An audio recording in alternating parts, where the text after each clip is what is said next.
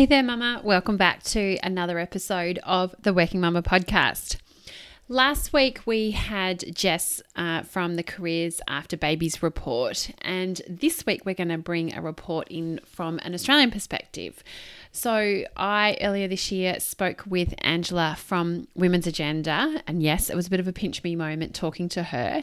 I'm a big fan of Women's Agenda and everything they do to support women across business. And they did, actually for the last couple of years, they've been doing a report.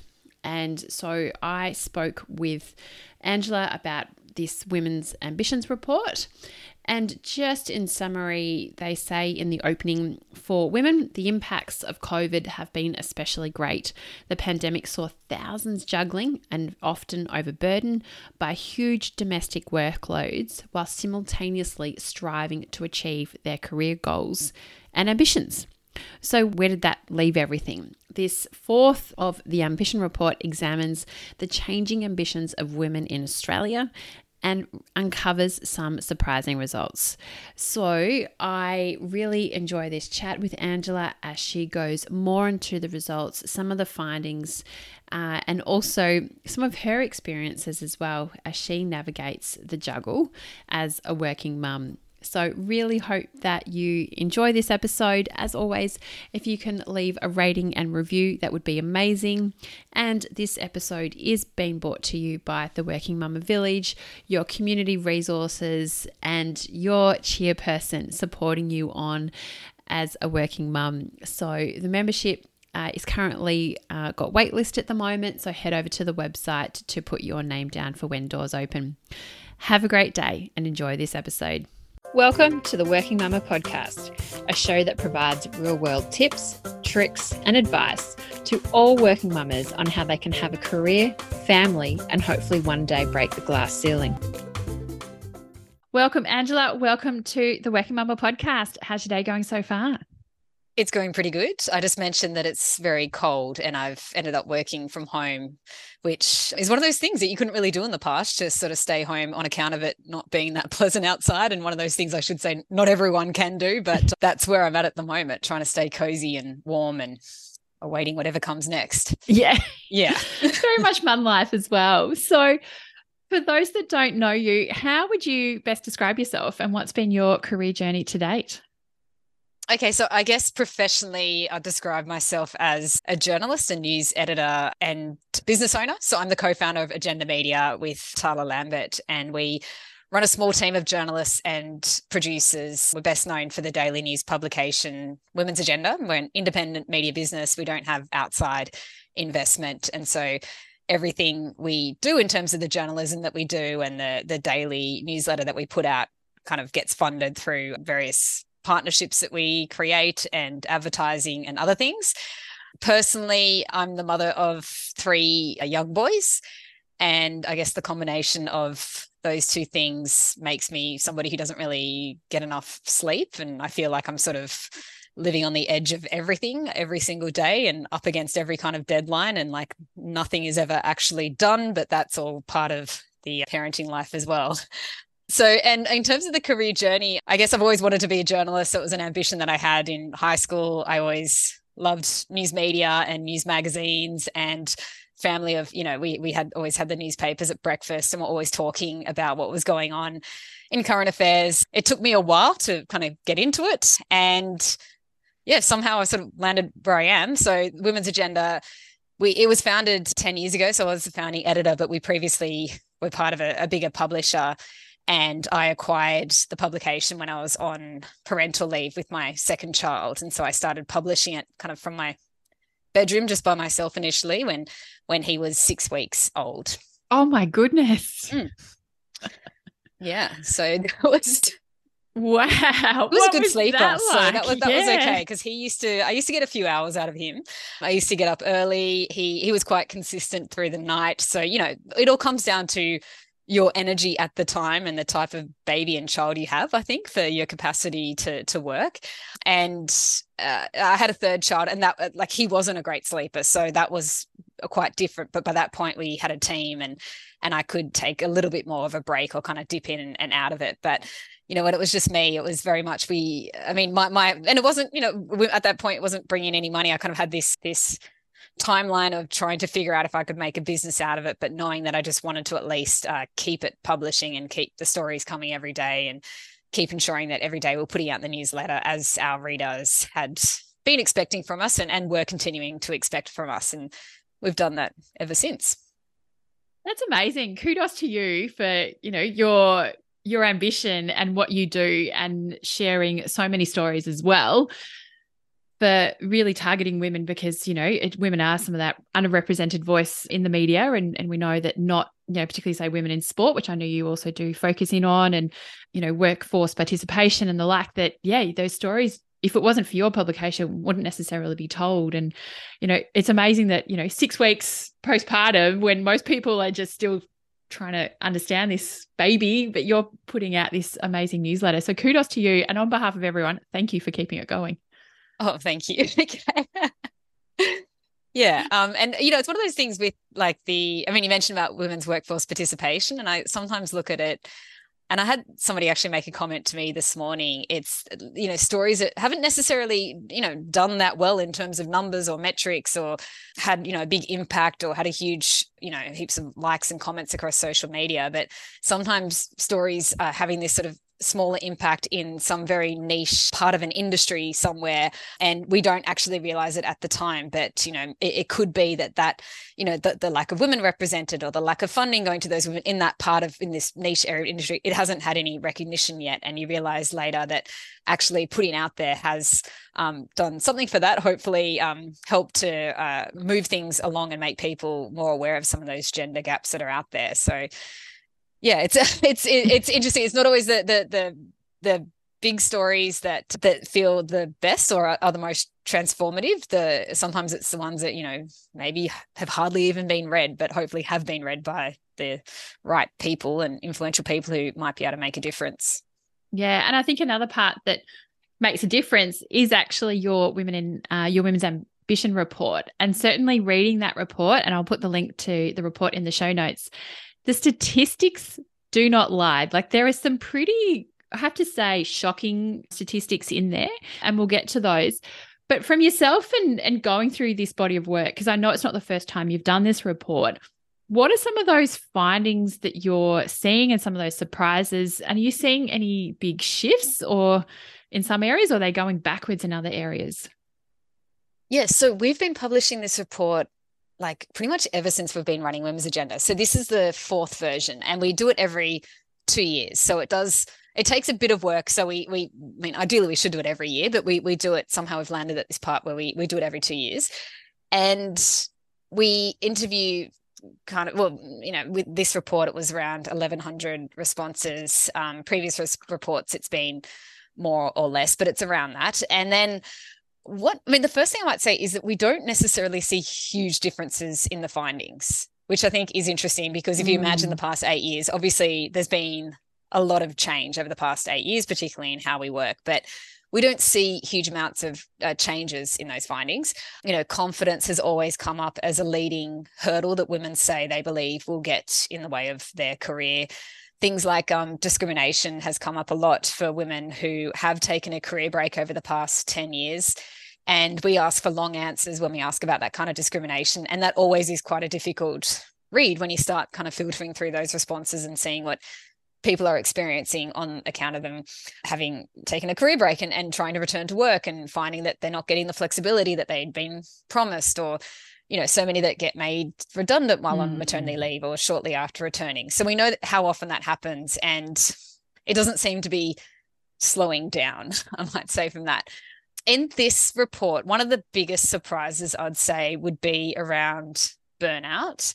And burnout came in for the first time as the leading potential hurdle in the way of women's careers ambitions. It came up at just ahead of confidence. I found it interesting because, burnout came up 2 years ago, but again, 2 years ago was, in the early parts of 2021. We'd just been kind of through the first lockdowns. We were ready. Actually, I think when we were doing the survey, we were sort of in the midst of those 2021 lockdowns. And it was interesting to see that, burnout was certainly there, but it's actually come up bigger here. So it's not like we've come out of these pandemic periods and these the end of this period of these lockdowns, and all of a sudden everything is okay. There's still burnout, and there's a tail end of what we experienced, and that's kind of coming to the fore now. There is still burnout in terms of what people are experiencing at work and their workloads and trying to manage work and care responsibilities. This stuff didn't just go away. And even with hybrid work and having more opportunities to work remotely and possibly flexibly throughout the week, again, burnout hasn't gone away. If anything, it's possible that those things have contributed to more burnout, maybe because it's harder to define what's in the work box and what's not in the work box, and everything is kind of blending into this 24/7 situation. Are women saying, like, this is my issue and how they're resolving it? Because it's such a topic that's there. And I think you had it that 77% of women in your report were experiencing burnout. And that's a huge number out of 1,100 women. Yeah. That's almost 800 women that are experiencing it. That's absolutely massive. Yeah. So 3 in 4. So I was so surprised by that. And that was basically, we asked if they believe they may have experienced burnout over the past 12 months. So not ever, but over the past 12 months. So I think that is really significant that women are reporting that, and it is a real issue. And the other thing with that is that when we ask women about, what might be leading to that burnout, I guess maybe this is a bit of a surprise as well. It wasn't necessarily parenting responsibilities. That is certainly a factor. And remember that, so that 77% figure, that was across all women. So that wasn't broken up in terms of caring responsibilities, other factors. That's the full survey cohort.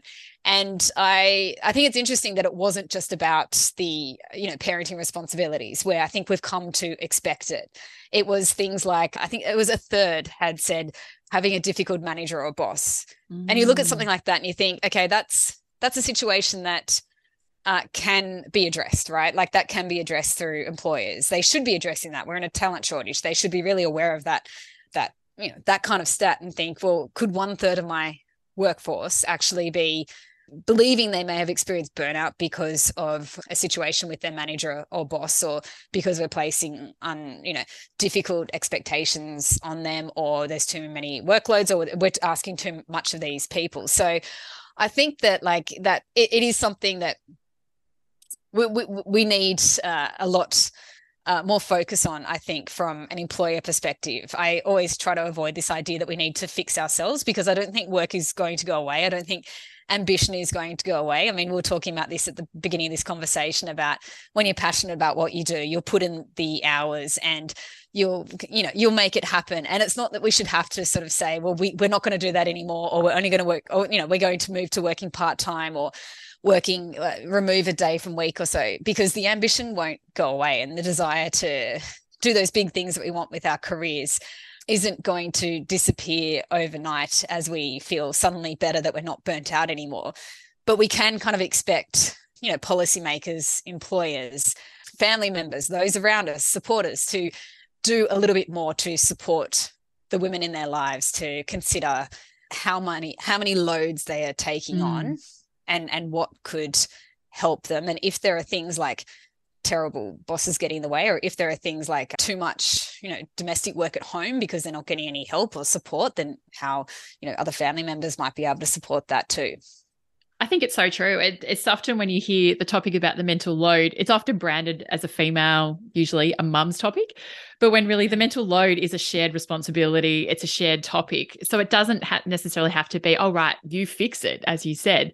It's about those around you and recognizing it, and particularly from a female perspective, calling it out and not being afraid to call it out either. Like, I know my husband this week was talking to me about something, and I said, sorry, mate, I can't deal with this topic this week. Can we talk about it next week? And he's like, oh, okay. Like, and then he's then thinking, all right, you've got a bit going on. I'll park that.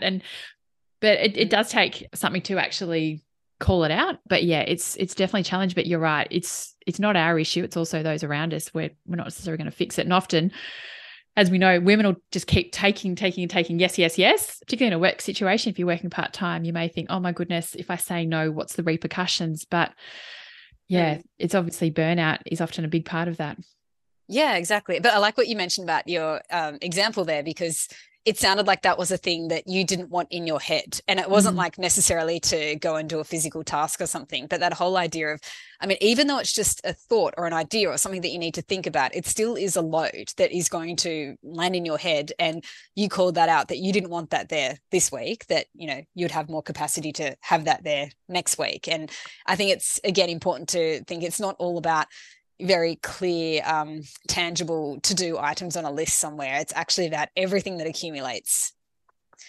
Yeah. And is that certainly something like is what some of the barriers of women and also around their career ambitions? Because I noticed it as well that you were talking about self-confidence. And I know in the report it's reduced from 50 to 41%, but that's still a really high factor around confidence. And is that something that's across the board of women? I know that returning back into work both times after my mat leaves, I did experience a big dip in confidence. And even more recently, I've gone, oh, it's actually my mindset and how I'm seeing myself is different to how others are seeing me. It's such a big part of who I am and my confidence. But is that something that women are also through this report experiencing? And is that then having a positive or a negative impact on their careers?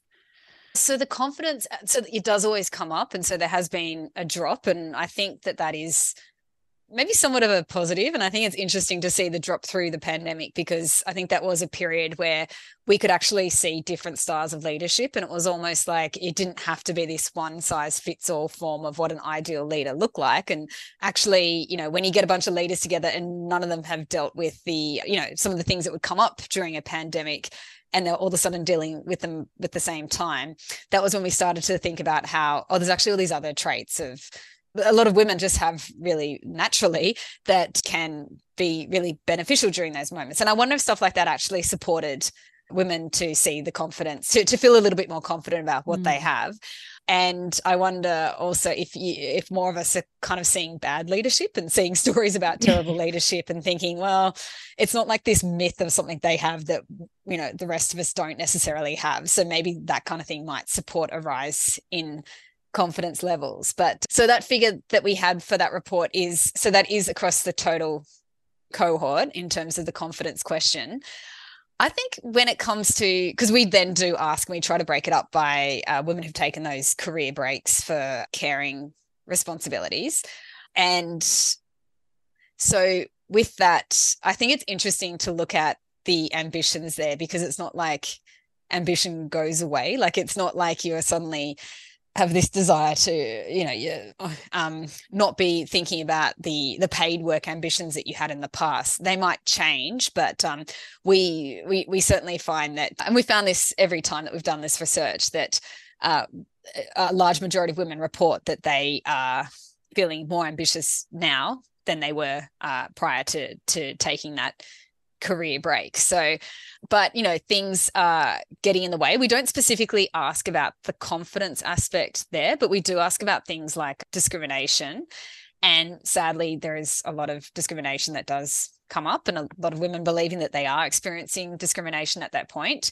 And we also ask about the biggest challenges that they face, that they've faced on return to work, that they had faced or they anticipate facing. And I know that obviously the accessibility and affordability of childcare is a significant issue, and one we are always keeping high on the agenda, and for many reasons, more than just the benefits to women's workforce participation, but also in the interests of, you know, how valuable childhood education is for children and ultimately for the country. But that isn't really necessarily the biggest hurdle that is getting in the way, and it might be the obvious one that you might point to, but it's actually the things that they say that are getting in the way. I find this interesting around, so keeping up with school pickups and drop-offs. So I think that maybe this is speaking to the fact that in some ways for some people, and I know this isn't across the board because it's not as accessible as it should be, those early childhood years might be a little easier to manage in terms of drop-offs and pickups, because we know that the days are actually tailored to an actual work day, but, you know, for whatever reason, school days are not. But then it is with those school days that we're seeing that women are reporting more hurdles in terms of their, career ambitions, because they're trying to keep up with a shorter school day at that point and the related activities around school. Also, finding time to manage well-being comes up as quite a significant hurdle as well, with around it's 25% of women who've taken that career break are saying that is, one of the biggest hurdles in terms of being able to return, or that they had experienced on returning to work. And that well-being probably part of, as they famously say, you can't pour from an empty cup, but probably the well-being. Is there any relatability to then the burnout in your report as well? That if you're not having the time to manage from a well-being and I mean, I think we can draw part of that conclusion, I guess, where the overwhelm with burnout, there was I think the highest proportion that's the figure, the highest proportion was reporting that the burnout was stemmed from overwhelm at trying to balance those competing priorities, which would point to the need that, your well-being is obviously going to take a hit at that point. I wanted to just say one other thing about women taking career breaks and ambition, and that is that we found that in terms of one of their key career goals over the next 2 years, that those women were saying 66% of them said increasing their salary and earning potential is a key career goal. And I like that, again, because it just sort of dispels any kind of myth that about, any kind of lack of ambition or any kind of lack of desire to get promoted or to get a new well-paying role at that point, that actually women, and in many ways it might be out of necessity, but it's also out of, feeling possibly reinvigorated and ready to push forward in a career, looking to increase their salary. That is so positive. And I think it's interesting. I actually put up a story on Instagram this week, and someone actually said to me, do you experience mum guilt? Because she said, I enjoy working. And I think your stats are actually reaffirming for people, because it's like, oh yes, I think they should give permission that it's okay to have a career and want to ask for more money and to then fulfill that, because there's often some of the patriarchal systems and what society sometimes feeds women, and particularly working mums, is, look, you're going to have to choose between either motherhood or career. But as you say in your statistics, and work goes away as well, of normalizing that, of no, it's okay. Ambition is normal. You're not alone if you feel that. There are others actually feeling it as well, which I think is a really good story to amplify. And if you're listening to this, that you're like, look, I don't have that much mum guilt because I still want to create and I enjoy working, go for it. It's normal. It is. Yeah, it is absolutely normal. And, there is also the sense of the normalcy in terms of the necessity of it. Yeah. Like we're just at a point where, if you are lucky enough to have dual income earners in a household, then it's just not a reality for one of them not really to be, trying to push ahead with increasing their earning capacity as much as the other person is as well. Like we just, at a point with the cost of living and, rising rents and rising interest rates, that it's really, really difficult to not have those incomes. And of course, as we know, really, really difficult for single parents, particularly, and that they're facing the added impact of, it's equally more difficult at home on the home front, having to take on, the sole responsibilities there, but also obviously wanting to get ahead in that paid workforce and having those ambitions still, like it doesn't just go away. No. And just because, you're a mum and the cost of living, it doesn't mean it. But certainly there's so much more that women do want to work for, even long term, considering super and retirement, because, women over the age of 55 is the fastest growing group of homelessness. So it's so important that, the reasons why you're working. And I think that's where that statistic out of your report is so valuable, of actually saying, yes, it's okay to have ambition and really give that permission and not shy away from it. Because I know I've even been approached of, you okay with working 4 days? Is that all right? And how do you feel? And being made to feel guilty a little bit about, no, I still want a career and I still want a good position and that. And I'm like, no, it's also what I want to role model. I've got 2 boys just like yourself, and boy mum. And I'm like, I want to show them that it's not just their father that's providing, but also their mum, both mum and dad work to provide to you. Yeah. And I think there's also this growing awareness as well that's come over the past 10 years or so. And because you've mentioned the superannuation gap.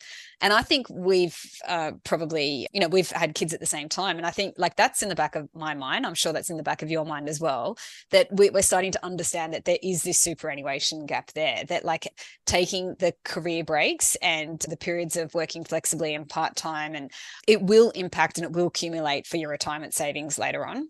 In the past, I don't know that there was as much awareness of it. Now there is. And I've seen that recently. We did a report recently on the fact that the gender superannuation gap is actually closing very, very slowly. And according to that was research from Roy Morgan, and some of the commentary around that was that it is, likely that this growing awareness of that gap is actually contributing to helping to close it. So women being very much aware of the fact that they're taking in less and looking to make up the shortfalls or be wary of it. Yeah, I ran a masterclass inside my membership this week, and the financial planner that presented, she gave this chart about superannuation. And interestingly, even when people enter the workforce around 18, if they're coming of age, women were earning $9,000 into super. Men had $14,000 as a super. So even before they've started full-time work, generally, the superannuation gap was there right from the start. So I was like, oh my goodness, like it's not even once they get into paid work. And I know that once they get in, and generally there are more women, particularly from university, graduating, and that's a sliding scale. And I was like, oh my God, even from just pretty much the outset of work, that gap's already there. Yep. Yeah, it's already starting, just like the gender pay gap. So it certainly is. Yeah. Now, are you noticing any differences in terms of ambitions between women that have children or without children, or is it pretty much the same that no matter, females certainly have that ambition regardless? I mean, we don't notice so much difference. We don't necessarily ask the questions in a way that would bring that up, but at the same time, looking to earn more comes up as the number one ambition for everyone. It does come up as a higher ambition for those who have had a career break, but that could be around the way that the question has been asked. So I don't want to say that's a definite thing, but across the whole cohort, everyone wants to earn more. So we all want more money, and fair enough. Okay. So that's it. We also want to get promoted. We're also, there's a quarter or so thinking about changing jobs over the next couple of years. We want to start businesses. There's all these things that we want to do that are not necessarily, we want to achieve work-life balance, which I think is what people can automatically assume, and can certainly try and assume across women who have young kids, particularly when that's not necessarily the case in terms of their ambitions. It's certainly a desire, but it doesn't come up anywhere close to wanting to increase their salary and earning potential.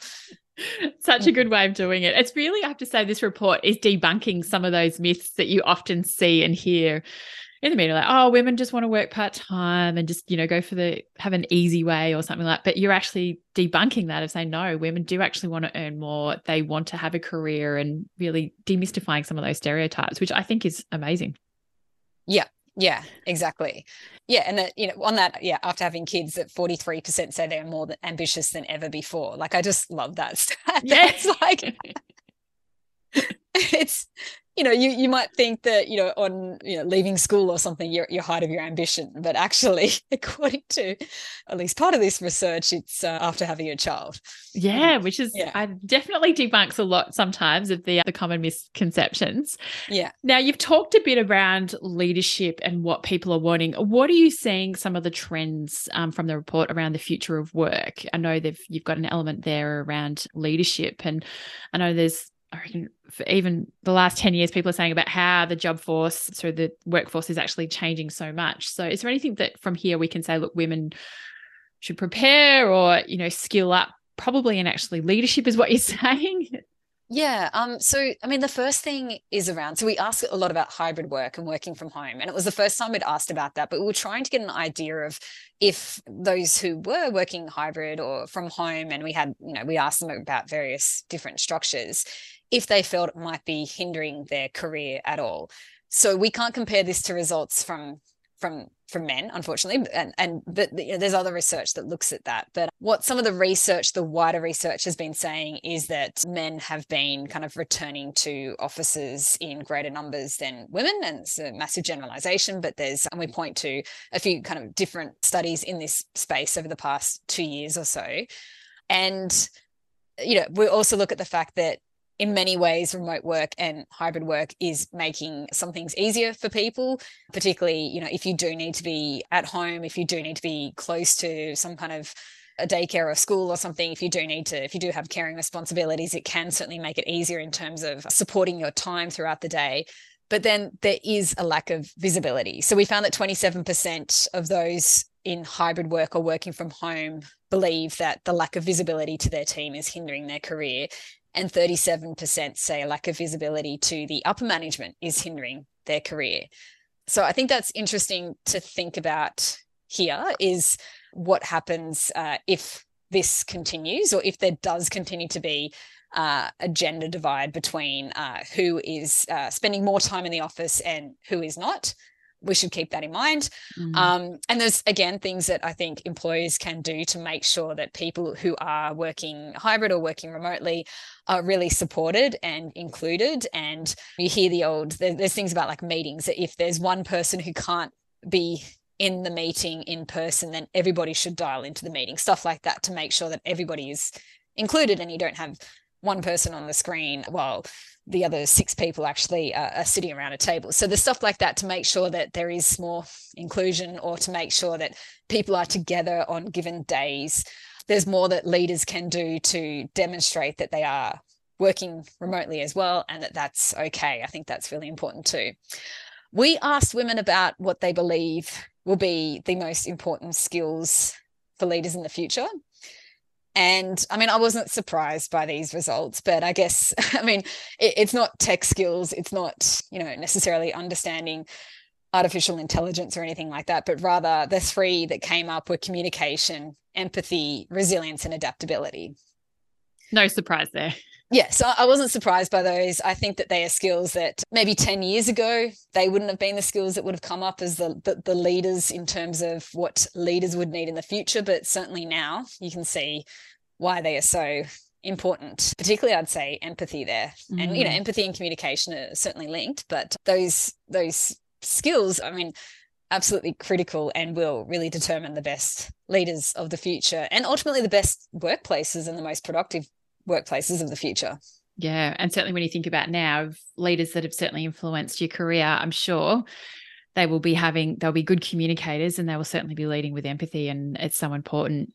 Now, I know in your report you also looked at minority groups as well, such as First Nations people and their ambitions, and reported a little bit around this. So what did you find in that regard, and what findings in relation to First Nations and other minority groups? So we actually don't. Oh, yeah. I thought you did. Sorry. Okay, I'll edit that out. We do ask about like race discrimination. We ask about disability, but we don't ask people to kind of classify themselves anywhere. So it's not really something I could comment on. No. I'll edit that out. No, sorry about that. Right. Yeah. It's certainly something that we'd like to do in the future, and that we should really be doing. So it's. Yeah. I thought I must have been reading it wrong. So I'm so sorry. I'm just trying to think if there's anything that could point to where we've done that. No, sorry, I'll let that out. Yeah. It would be in quotes, but where people have noted that, and we may have pulled out some of those quotes. Yeah, maybe it's that. Maybe I saw the quote. Yeah, and we would have also looked to desktop research to add in where we could to contribute to the wider research on that. Yep. Yeah, but if you don't mind editing. Yeah, I'll edit that out. Yeah. That's the beauty of podcasts. You can just edit what you don't need. All right.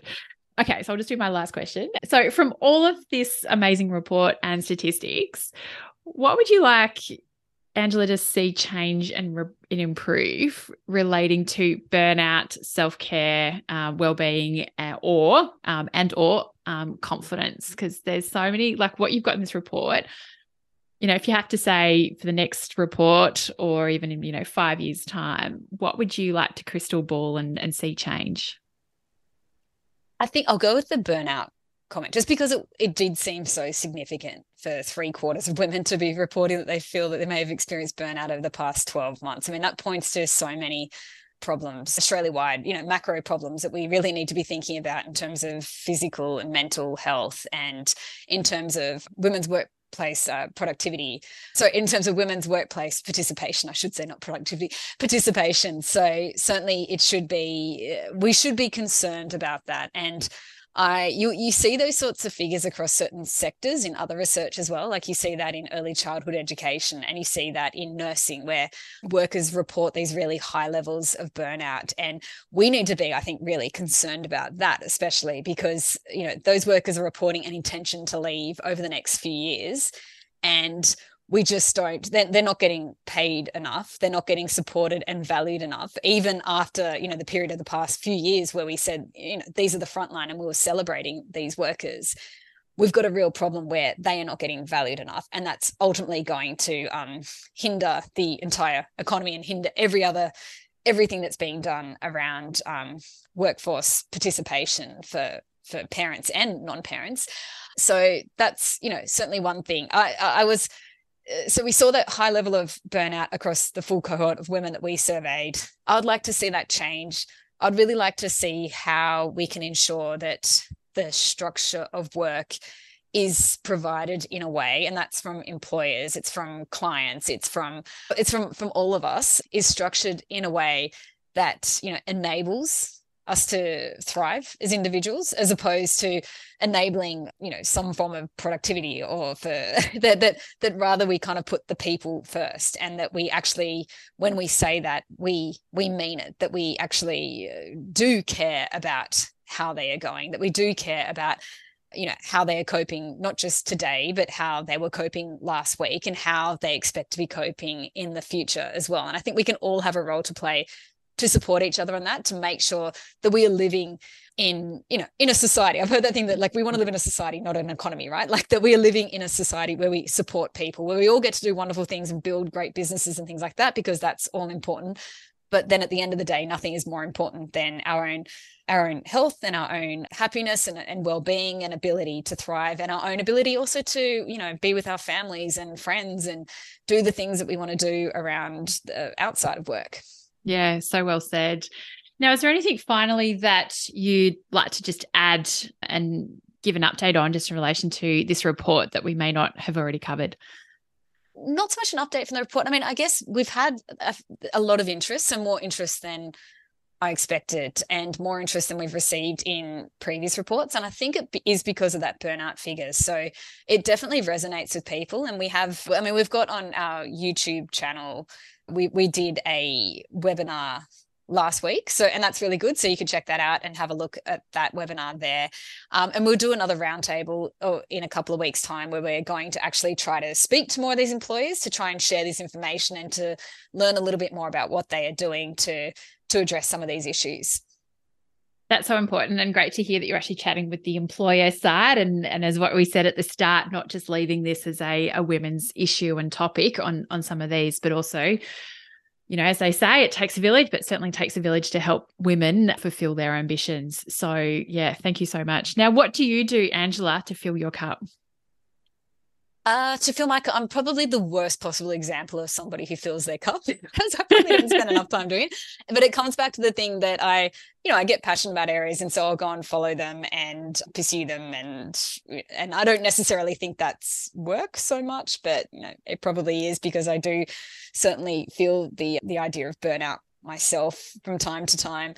I do, in terms of, I guess, self-care, I run every day. I'm really passionate about, health and trying to stay fit, and just doing all the things that can support you later on in life in terms of your longevity, and in terms of really being healthy when later on in life. So not just living longer, but actually hopefully being healthy during that period, and how that correlates with everything else that will be going on later on. So I do, yeah, so that's kind of it for me. And it's funny, because to make that happen, I have to kind of get up an hour earlier than I would otherwise be sleeping, which probably wouldn't be the worst thing to do either, but I do enjoy running, and it's definitely not to I separated it from my from any kind of idea about weight loss or anything. It's about my mental health and my physical health, and I try and do some strength training as well to try and maintain that, with the idea that I'd like to still be running when I'm kind of in my 80s and 90s. We'll see. But I think, you find what works for you. Hopefully one day I won't have to get up as early as I do to be able to fit that in. But I do know that I have a better day if I can get that happening in the morning. And yeah, I'm sort of, my partner says that I'm like a puppy. I need to have that. Need to have my morning run, or I'll sit there like, yeah. Totally relatable. All day. Yeah. Totally relatable. I'm a fellow runner, and even like, I don't go every day, but if I can go once a week, that is feeling. And even this week I was like, I need to go today because my mind is just going cray. So, but I had a much better day because of actually going for my run. So totally get it there. Now, how can people connect with you and also Women's Agenda? Yeah, so we are womensagenda.com.au, and you'll get a pop-up where you can subscribe to our daily newsletter. I'm on Angela at womensagenda.com.au, and Angela Priestley, Ley, across various socials. So on Twitter, LinkedIn is probably the best for me at the moment. I used to love Twitter, but things have obviously changed there. So go and yeah, I love connecting with people on LinkedIn. I think it's possibly when we talk about burnout and well-being, and LinkedIn can still have its issues, but it's not quite in terms of how Twitter can make you feel sometimes. Yeah. So, definitely. Manage your well-being by choosing your social media carefully. So yeah. Great advice to finish on. Yeah. Well, thank you so much, Angela, for your time going through this report, but actually also thank you for commissioning this type of report, because I think it really debunks a lot of myths, that particularly around working mums and even women's ambitions. I think it's so important to share these stories, to really change the message and the narrative. And again, thank you so much for everything you and your team do at Women's Agenda to advocate for all topics relating to women. So thank you very much, and have a great day. Great, thank you. Thank you for listening to the Working Mama podcast. Subscribe to the podcast on iTunes, Spotify, or your favorite podcast catcher. Please also feel free to contact me on any of the Working Mama social channels. Remember, Mama is MUMMA, or website www.workingmama.com.au. I would appreciate you to share this podcast with friends and colleagues, especially those that are parents managing the juggle. And I would really appreciate if you had to take the time out to leave a review of the podcast. Thank you, and see you next time. Have a great week.